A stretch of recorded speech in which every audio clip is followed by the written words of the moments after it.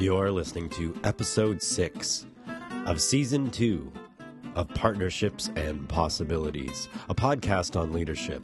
In this episode, Leading Through Negotiation. Hi, I'm Sharon. And I'm Diana. And we're going to be talking about leadership in organizations. Leadership in organization happens at all levels and takes many forms. We wanted to follow up a little bit today with the discussion we had last time about negotiations. And I was not able to speak with the fellow that Dave Garton, who's teaching negotiation skills in the same MBA program where I teach. But I did get a copy of his syllabus, and he indeed, referenced some of the same materials we did.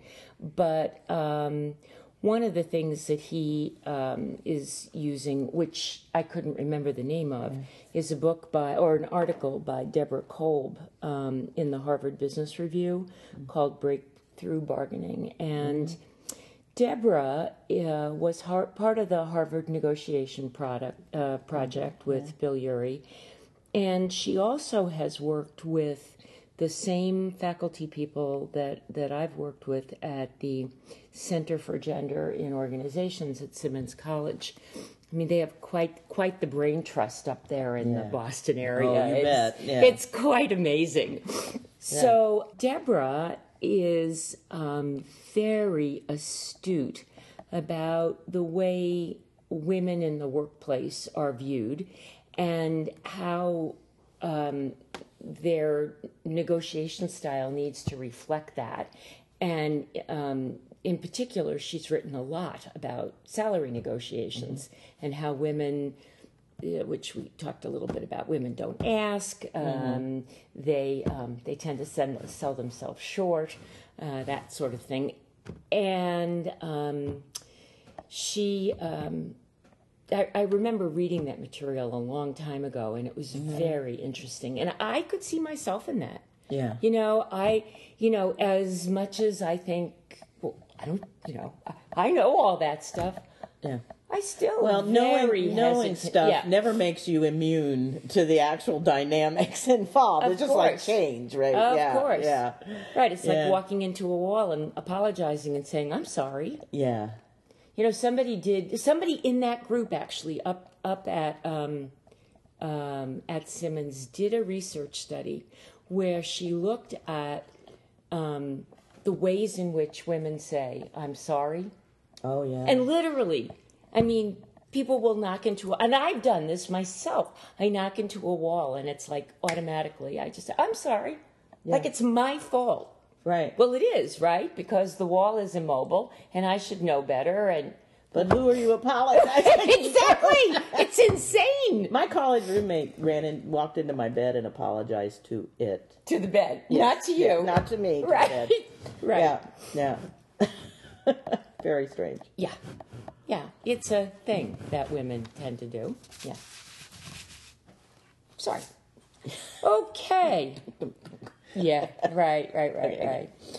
Yeah, I think that's really an interesting dynamic that somehow, and I don't know if it's just American women or, East Coast and Midwest American, I don't know where the cultural boundaries of that kind of behavior mannerism that so many women you and I know have, and we're admitting to in ourselves. Right. I don't know where the cultural boundaries of that are, where they lie, but it's clearly there with a lot of women who are in the workplaces that you and I are working in all the time. Right. Yeah. Right. And I'm also intrigued by, there's this idea of negotiation, which is, I was sitting here thinking about, well, what's the purpose of negotiation? Well, it's to come to some agreement about how you go forward. Right. And so there's the dyadic kind of instance of that, where it's two people, whether they're working on behalf of larger groups or only on behalf of themselves, but there are two people involved, and they are trying to come to some conclusions about going forward. Or we're in our government now trying to come to some conclusions about how we're going to go forward and hopefully avoid the fiscal cliff, whatever that is. And so there's that kind of, that back and forth compromising or setting up the opportunity for compromise kind of negotiation, which, in one way of thinking about it moves into how do you handle conflict. But I'm more interested in the part about how do you actually find that solution to going forward that everyone can support, or that both sides feel good about. And, how do women approach that? Because that's, negotiating salary, one issue, one way of thinking about that, negotiating with employees about, who's going to do what work. So, there's the negotiating, even if you are a very forward-thinking leader in your organization or manager in your organization, and you really understand the people closest to the work know best how to do the work and all of that, right? Still, you're going to want to know about what the work is being done. You may, because you have a different view that comes from being connected into the larger organization in a different way, you may need to influence how that's happening and give certain kinds of information to the people who are making the decisions to influence how they're going about it because of some other concerns. None of these things happen in a vacuum. I mean, it's so easy and glib to say, well, the people closest to the work should make decisions about the work, but they can't make those decisions in a vacuum. And somebody needs to figure out what we don't want to overload them with information because we want them to be able to do their work, and they want to be able to do their work, and they don't want to have a lot of extraneous information coming to them. But so, there's some choices to be made, and then a negotiation there about how is the work going to be done, and who's going to make which decisions about it, and who brings what information to it, because all of that has to do with going forward. And I just think I think it happens that people get caught up in the nature of the relationship in a negotiation, whether I'm trying, the whole win-lose or win-win or whatever is all about the relationship, right? And lose touch with the larger system that relationship is happening within, and how those negotiations are going to affect not only the relationship that's involved in them, but the larger system of which it's a part. So, the term negotiation probably bears some defining, because what you're describing is an interpersonal kind of negotiation. Right. And you're right, it's very context and person dependent.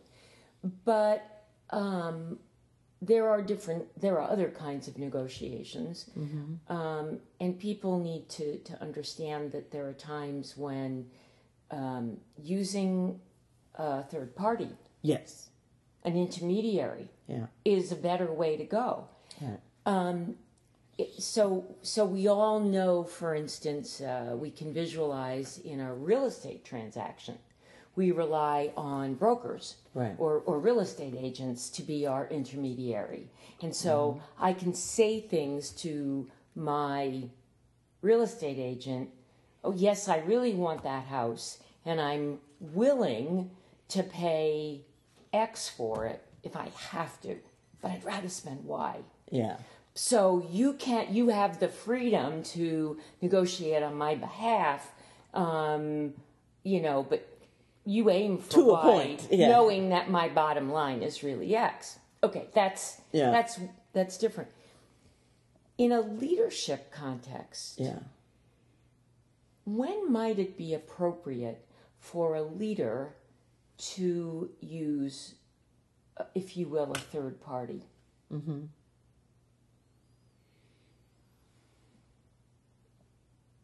Well, certainly, I mean, that it's actually making me think about Victor Vroom and the participative leadership stuff.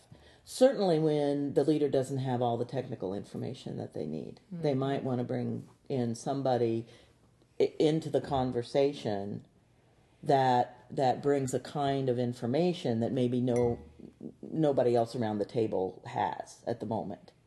That would be one instance, I would think. But what you were talking about in terms of mediation, bringing in someone to just help manage the process of getting to the negotiated solution, I think that could be appropriate as well. I'm trying to think about, leaders do that with consultants all the time. They've got something they want to accomplish in their organization. It's a different, maybe not what we normally think about as negotiating, but I think about the metaphor as, I've got to negotiate my way across this room. What that means is I got to get across the room, avoiding all the obstacles that might be in my way.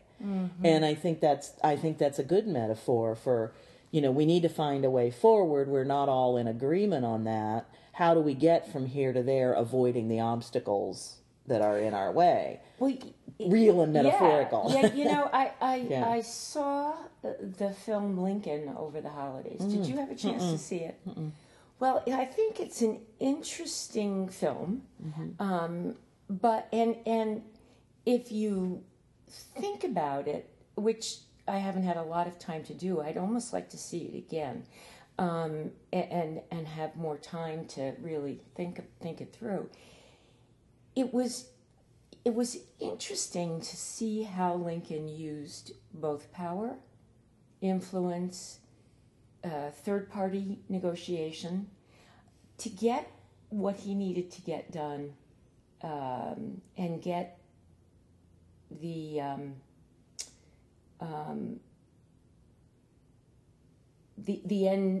end to slavery that he was seeking.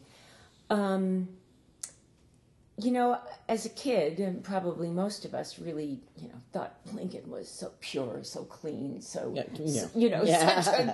a good guy. Yeah. Well, he was certainly a good guy in terms of his the ends that he was trying to accomplish. And if the film is accurate, and I have no reason to think at this point that it's not reasonably accurate, because it wasn't Hollywoodized too much. It was. Well, what I've heard is that his primary goal was to keep the Union together, to keep the states together, and that ending slavery ended up being kind of a means to that end. But it was one he embraced. I'm sure there were numbers of others, means to that end, that he could have, other paths he could have chosen. Right. He embraced that one. So, that's the criticism I've heard, that he wasn't really so much interested in ending slavery as he was interested in keeping the Union together. But be that as it may, it's still, he had something in mind he wanted to accomplish. Yes, and he got readings from, all the people around him, who said basically, this can't be done at this time. Right. And he said, it has to be done. This is going to happen. Yeah. And we are going to pass this amendment. It just has to happen. And so he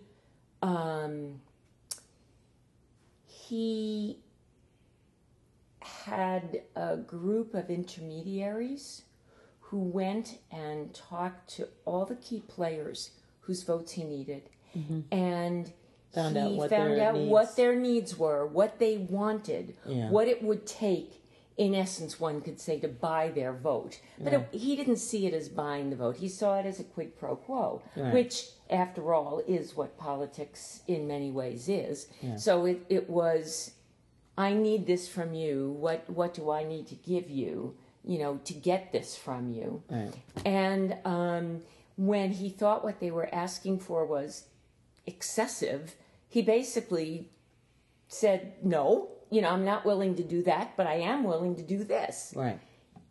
And he was never involved in any of this. Right. There were other people doing this on his behalf, but he couldn't be seen to be doing this. But it was a very interesting, I think, and pretty classic way for a leader to use, power, influence, negotiating skills, to get done what he saw needed to happen. Yeah. Now, I guess some people could look at that and say, well, so he was less than pure. Well, I think that's a pretty, if you will, naive kind of view, because in fact, at least in our political system, it's impossible to be pure and get anything done. Well, and people just don't work that way. Well, yeah, that's what I was going to say. It's like, well, so what is pure? Yeah. I mean, does that mean that you never ever acknowledge that the other person has needs, and so you make absolutely no compromises, and that's what keeps you pure? Mm-hmm. Well, it keeps you pure and isolated. Right. It keeps you pure and away from the rest of the world, or it keeps you pure and a dictator. Uh-huh. I mean, some of those definitions of purity, I think, are problematic. Sure. I think there's a problem with those, but I just I'm thinking about that and thinking about what you said about, well, no, you can't have this, but you can have that. And I was that Harvard Negotiation Project has produced so much interesting work. And I was just looking up the name of this book by William Ury called The Power of a Positive No. That I have found really useful in those instances where I really do need to say, no, we just can't go that far. But I want to preserve the relationship. I want to I know that down the road I may want to have another conversation. And he has a kind of an interesting formula that he promotes in that book that I think is very woman friendly, actually, and kind of looping back to where we started. And in terms of the nature of how we were talking about, many women like to be in the world. And his formula is basically that when you need to say no, you follow a framework or a pattern of yes, no, yes. And the first yes is, yes, I hear you. Yes, I value our relationship, and I want to stay connected with you. Yes, I also agree that this is an important issue, whatever that might be. So starting from that place of being able to say yes, and then sort of saying, and no, I can't go that far with you, or no, I can't deal with this at this time, or no, I'm overscheduled, I can't take on one more thing to do. And then, yes, please come back to me in the future when my time may have changed. Please, yes, I do believe that this part of this issue is important. I'd like to talk to you more when we're talking about that, or whatever, to sort of wrap it up.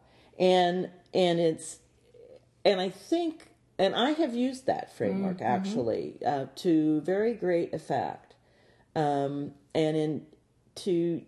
has enabled me to feel good about saying no when before I might have felt guilty about it, because it forces me to think about what are the parts of this that I can say yes to, and what is it really that I'm saying no to. And so, yes, I agree this is an important issue. No, I'm not going to come to your meeting right now. And yes, please keep inviting me, because it's actually what I'm having to do right now as a real life example with Dining for Women. Yeah. Yes. I think, I would love to spend time with these other lovely women. Yes. I do believe that the issues that Dining for Women is dealing with are important issues. And no, I can't show up this month.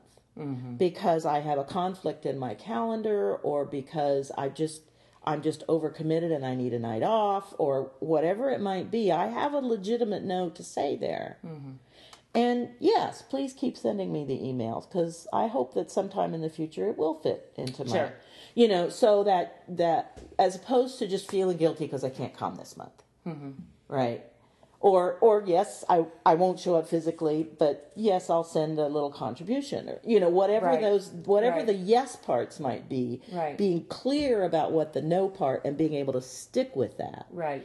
That has been very helpful to me in many, many different situations. Well, and I think it's a good negotiating technique. Sure. I mean, when you think about it in terms of Dining for Women, you're doing that internally because no one is saying to you, how come you're not showing up? Right.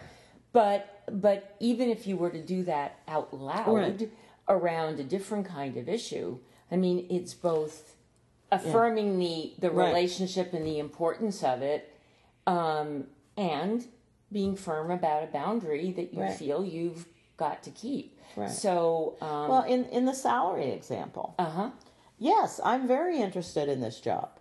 No, I am unwilling to accept X number of dollars for it. Right. That seems low to me. And yes, I hope we can continue this conversation, because I think this would be a great place to work. Sure. Right. Right. So those kinds of ways of talking about it, I think, could be very enabling for a lot of women to be able to say no in those situations where you really do need to say no, and making it okay. Yeah, sure. You were saying at the beginning of this conversation you weren't sure how culturally bound some of the issues around negotiation were, and I saw another film over the holidays, an Iranian film called A Separation, which I'd heard about and watched, and is a really grim movie, really a grim movie. But it was interesting, one more time to see how in a culture like that, no one's rights are as free as we would hope they would be, but the women, or one woman in this film in particular, because she was married to a very traditional man, just her ability to hold a boundary was virtually impossible. Yeah. And you can't, when I think about it, you can't really be a good negotiator if you can't hold boundaries. Oh, absolutely. Yeah. I mean, to hold a boundary, you have to be able to see it. Right. You have to be able to perceive where the boundary lies. And I think a lot of folks, let alone holding them, have trouble even perceiving where the boundary is. Yeah. The boundary between you and me. Yeah. Right? Where do, as business partners, where do I stop and you start? Right. And, where are we together and where are we separate, and what is that boundary? Those are very difficult, or can be very difficult to negotiate, right? Those kinds of boundaries, and perceiving them in decision making and in negotiations for going forward. What parts do we have to agree on? What don't we have to agree on? I think that's right. Yeah. And in a situation like you're talking about, in a marriage, where people perceive the world very differently, those boundaries can get very mushy. Right. Yeah. I know that I've always felt more comfortable, much more comfortable with people who have good boundaries. Oh, yeah. I feel safer with them. I feel I can be myself with them. I know that, or I believe that if I ask somebody with good boundaries, do you want to do this or can you do this? They'll say yes if they want to and no if they don't want to or can't. Whereas somebody who doesn't have good boundaries, when they say yes, I can't be sure that they don't feel kind of coerced or like they have to say yes or I won't like them anymore or whatever. So it makes everything feel very squishy to me. Yeah. And then I don't feel free to negotiate with them. My colleague Esther Derby, Esther Derby, I think sometimes channels Jerry Weinberg, a quote from Jerry Weinberg, which is, if you can't say no, your yes doesn't mean anything. Mm-hmm. Right? Exactly. And that's so true. You know, if you can't say no, your yes doesn't mean anything because I can't trust your yes. Exactly. If I think you won't ever say no, what then I know is you'll say yes and won't follow through or whatever that might be. And and that's really important. I mean, because then it becomes a trust issue as well. Right? How do I trust what you're telling me?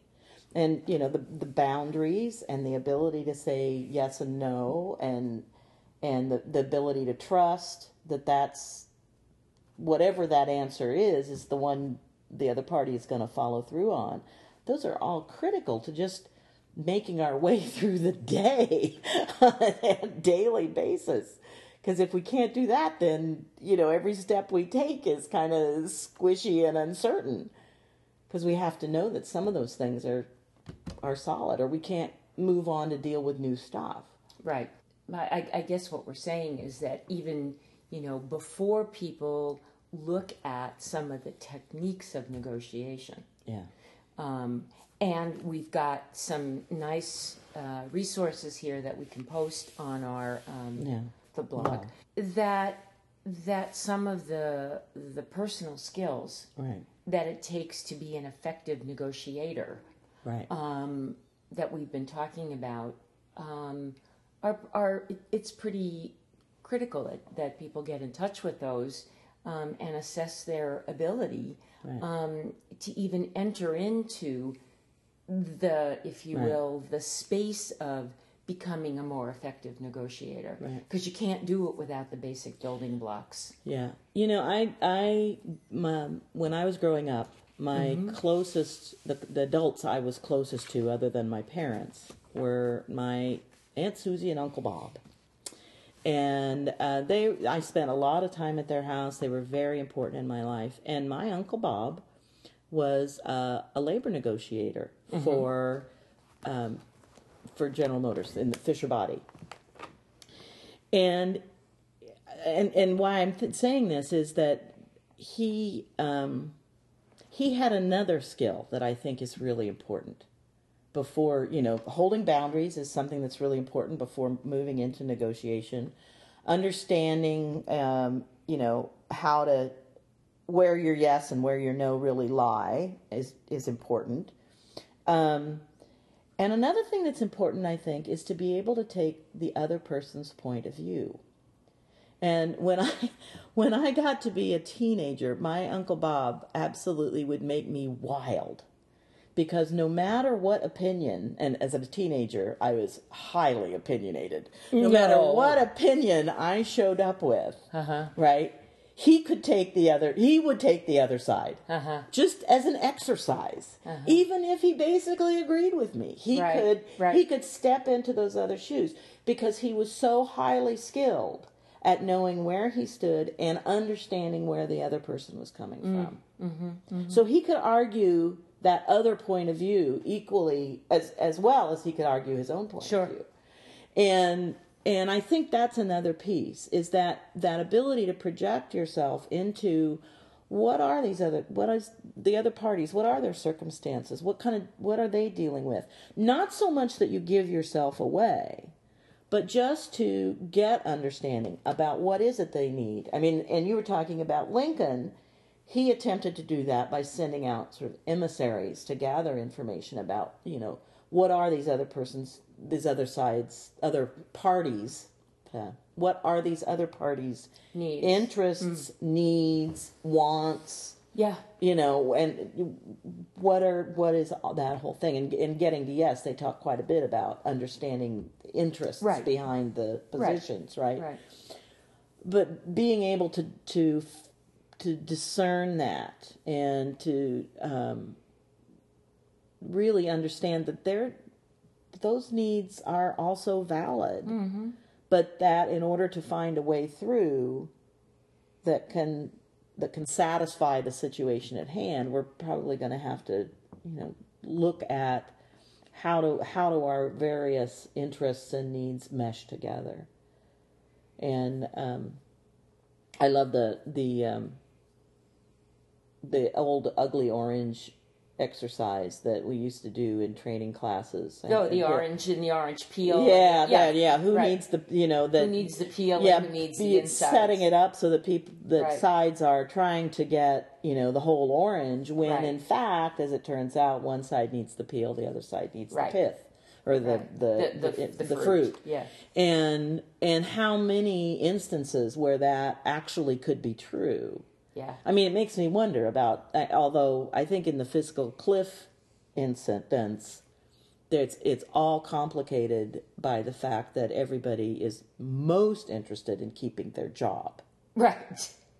Right. It would be that, yeah. And for the people in the House of Representatives, they are always thinking about keeping their job because they come up for election every 2 years. Yeah. So every single thing they do affects whether or not they keep their job. And it's very difficult to separate out those kinds of personal interests from the bigger interests of what the good of the country, right? It's almost impossible. And so, we set up, every system is perfectly designed to get the results it gets. We've set up a system where negotiation is very difficult. Sure. Interestingly enough, we set up a government based on compromise and then put that within a system where compromising is so hard. Well, And negotiating the compromise and is so hard. has gotten much more so. And over has the gotten years. more so over the years. And I think, to some degree, it's the accumulation of all the giving aways that people have had to do or that parties have had to do for centuries, for a couple of centuries. But really thinking that through and you can't guarantee that whoever or whatever you're negotiating with has done the kind of soul searching that we're recommending here before you come into that situation. But you can know that you have and that you're clean. This reminds me of probably my sort of favorite story about negotiations. Mm-hmm. When I worked at United Airlines in the 70s,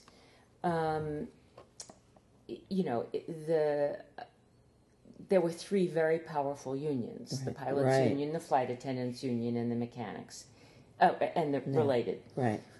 In 1976, the flight attendant contract came up for renewal. Right. And I heard the man who was the head negotiator, the head tactical negotiator for the company, talking about, I overheard a conversation where he was talking about leaving to go to Washington where the negotiation was to take place, and that he was off to see the Dollies. Mm-hmm. And my eyes just rolled when I heard that. And I thought, oh my God, how is this man who fundamentally does not respect these women going to handle this negotiation? But, I didn't say anything. I mean, it wasn't my place to say anything. But as the days went on, I began to hear that the negotiation was approaching a stalemate, and that it was looking very bad, and they were starting to reposition airplanes and stuff, which always is a bad sign in an airline, yes. which means they're getting ready to lock down the airplanes and, all that stuff.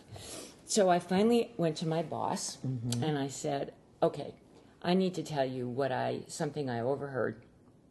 And my boss at the time was the senior VP of HR and industrial relations, relations being the negotiation side. And I said, I overheard this conversation, blah, blah, blah. And I said, the issue, I don't care what they're talking about whether or not they get single rooms or the issue is respect. Yeah. This is, this was a time when women were really coming into their own in the workplace, and they wanted to be treated respectfully.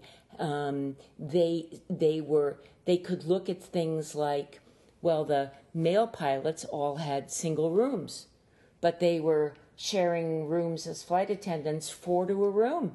Hello? I mean, what does that say? Right. Their sleep's not important, but the pilot, Right. I said, the issue is respect. Somebody needs to convey to the leadership of the flight attendant union that they are respected as professionals. You need to go and do that. And of course, this was Buck, who ultimately became my husband, and so we were already pretty good friends. And he said, really? And we talked that through, and he said, I think you're right. Well, he went down there, and he changed the tone of the negotiation. So they were talking about the same issues, but the tone was different. And they came to an agreement. There was no strike. And it was kind of an amazing intervention that he did. And it was all about respect and being treated respectfully. And that was just a very powerful lesson to me about the way you convey whatever it is that you're trying to convey. I don't know what else to say. Well, that story reminded me of a couple of other books that I've read over the past couple of years that have been very powerful, and to me it's having read them in sequence is particularly interesting. There are 2 books by a man named Adam Kahane, and he wrote a book. I think he's written a number of books, but the first one I read was called Solving Tough Problems. And it's about getting people in a room to solve the issues that they are having with each other, right? So it is a negotiation, right? And he outlined a way, it had a whole bunch of different scenarios and outlined a way of going through that. And I'm really glad I read that book first, because subsequently he published a book called Power and Love. And in it, he says, a bunch of those ideas in that other book, which all sounded really good when I read them, right? Yeah. They didn't quite get at the heart of it. And he was saying that the heart of any kind of coming together, resolving a conflict, doing a negotiation, coming to some way of going forward, is acknowledging the presence of power and love in every single instance of, dynamic instance. And that if you can't figure out how to address those issues, and in this instance, showing respect would be one way of showing love. I mean, he's not talking about romantic love. He's talking about connection and interdependence, and, just that acknowledgement that we're all, if we think about the planet, we're all in this boat together, and none of us are getting off alone, right? I mean, we're all going to be, we either sink or swim in this situation, whatever it might be. Yeah. And he has some wonderful case studies about how he worked through coming to this conclusion that it really is not just power, not just demonstrating your power, and not just loving everybody and giving everything away for love. Yeah. But really finding that balance. The balance. And in that story about the flight attendants union, it's, they had understanding that they have some power there. Without them, the airline is going to shut down, and that they need some love expressed. Right? They need to be shown that not only do we understand the power that you have, but we have our own power, and, we want respect back too, but that we also see what you're contributing to this situation and want to work out a solution that works for everybody. Right. And that doesn't predetermine the solution. It doesn't say you give away the store. Right. But it says you start from that basis. And I just found that I carried that book around with me for quite a little while, and I may even have gotten it in a Kindle as well, because his stories and the way he thinks about that, I think, are so critical. Because if going way back to the beginning of our conversation, women and negotiating salaries, if I feel I have no power in that situation, then I can't really effectively negotiate. Of course. Right? I have to feel both the power and the love. Right. Right? And the power comes from understanding my boundaries and some of those other things that we've been talking about, and the love comes from really understanding what is the nature of my connection with this other party that I'm negotiating with, and what can we create together here, and the love I have for that, the potential. Sure, right? And it reinforces that whole notion of win-win. Yes. Because, even if you do kind of win-lose, and you're the winner in the short term, in the long term, you get whacked in the back. Right. So the only way to sustain an agreement is if it's a win-win. Right. And that's why, I've been for a few years actually, ranting about that. I don't think compromise is the way. Mm-hmm. That somehow or another we have to find a consensus, meaning the idea we all can live with, and live with feeling good about it. Because even compromise doesn't end up being like win some, lose some on both sides. It feels like both sides are losers. Neither side really gets what they want in a compromise. Both feel like they're giving up something. And unless the compromise is used on the road to consensus. To consensus. Yeah. And with consensus meaning something we all feel we can live with and feel okay about. Right. Not great, but, really feel okay about. Right. Because otherwise it's, if unanimity is tough. Mm-hmm. Finding the place where we all think we've found the very best solution and it's the very best for everybody concerned. Sometimes we have to think about the longer term. Right. What am I... And to be able to see that if I give up a little bit of this opinion that I have about things here, I'm actually building a stronger relationship or a stronger connection here that I may be able to come back to later, and that's going to be helpful. And so seeing the win in it. Right. And I think so often compromise, nobody does the work at seeing the win in it. And that becomes a difficulty. Yeah. Yeah. Wow, we went all over the place today. Yeah.